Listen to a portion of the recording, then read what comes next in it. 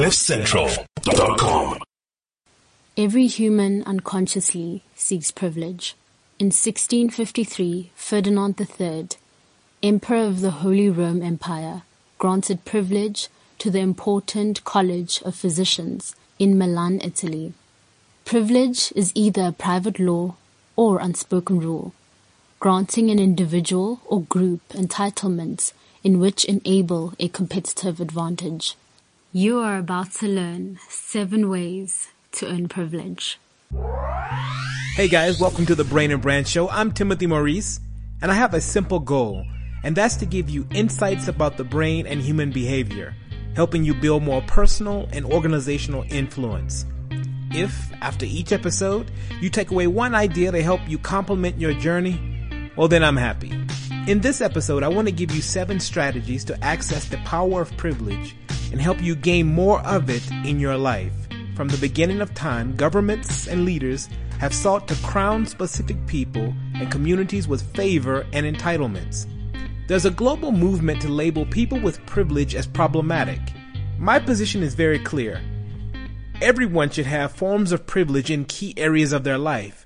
I'm far less interested in removing privilege and more interested in helping others obtain it for themselves. As a kid, I knew when my friends came to visit, my parents would welcome them with open arms, but I knew I had privileges they didn't have. Every family and community seeks to offer its members privilege.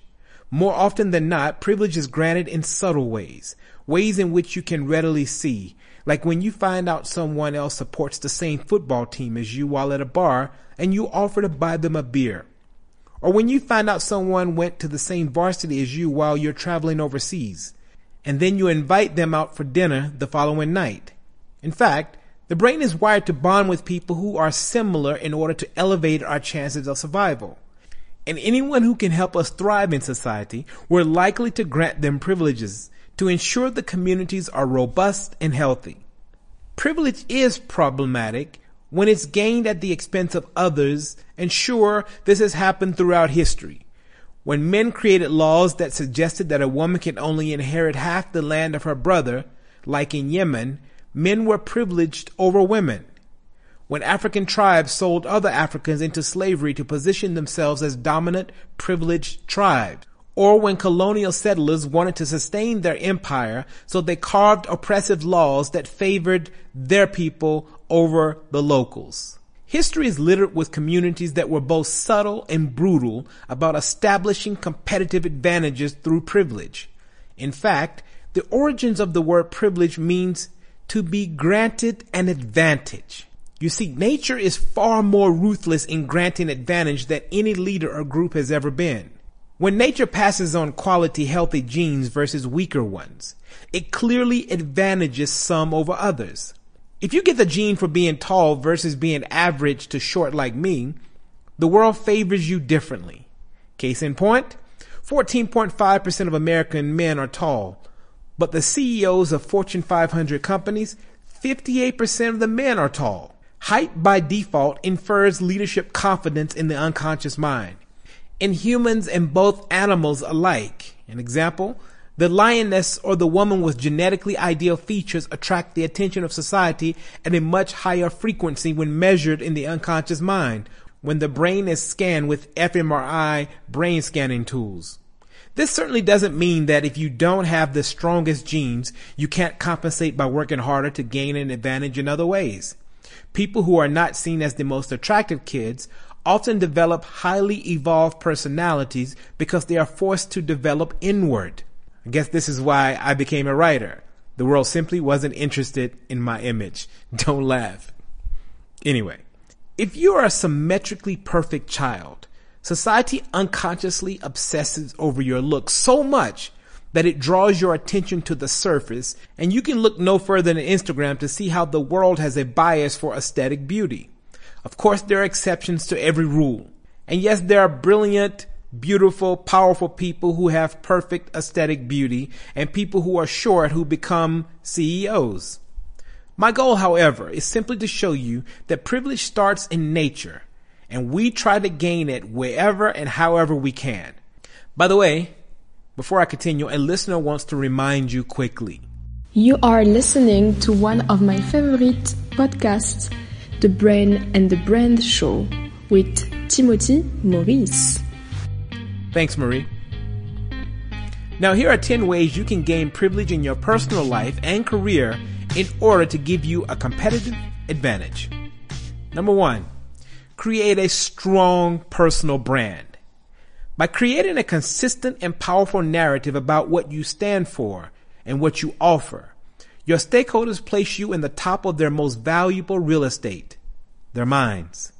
And by doing so, they grant you privilege in their headspace. When they need a service or someone to solve a challenge, you will sit in the privileged position of being top of mind. Number 2, the law of reciprocity. When you give to someone, particularly in an area where they see as important and valuable, there's a deep-rooted psychological urge to return the favor. The privilege they give to you is found in the emotional need to give you something in return. Number 3, emotional bank account. Picking up on the law of reciprocity, one way to practically build on this law is to put yourself in a privileged position by making emotional deposits into what's referred to as an emotional bank account.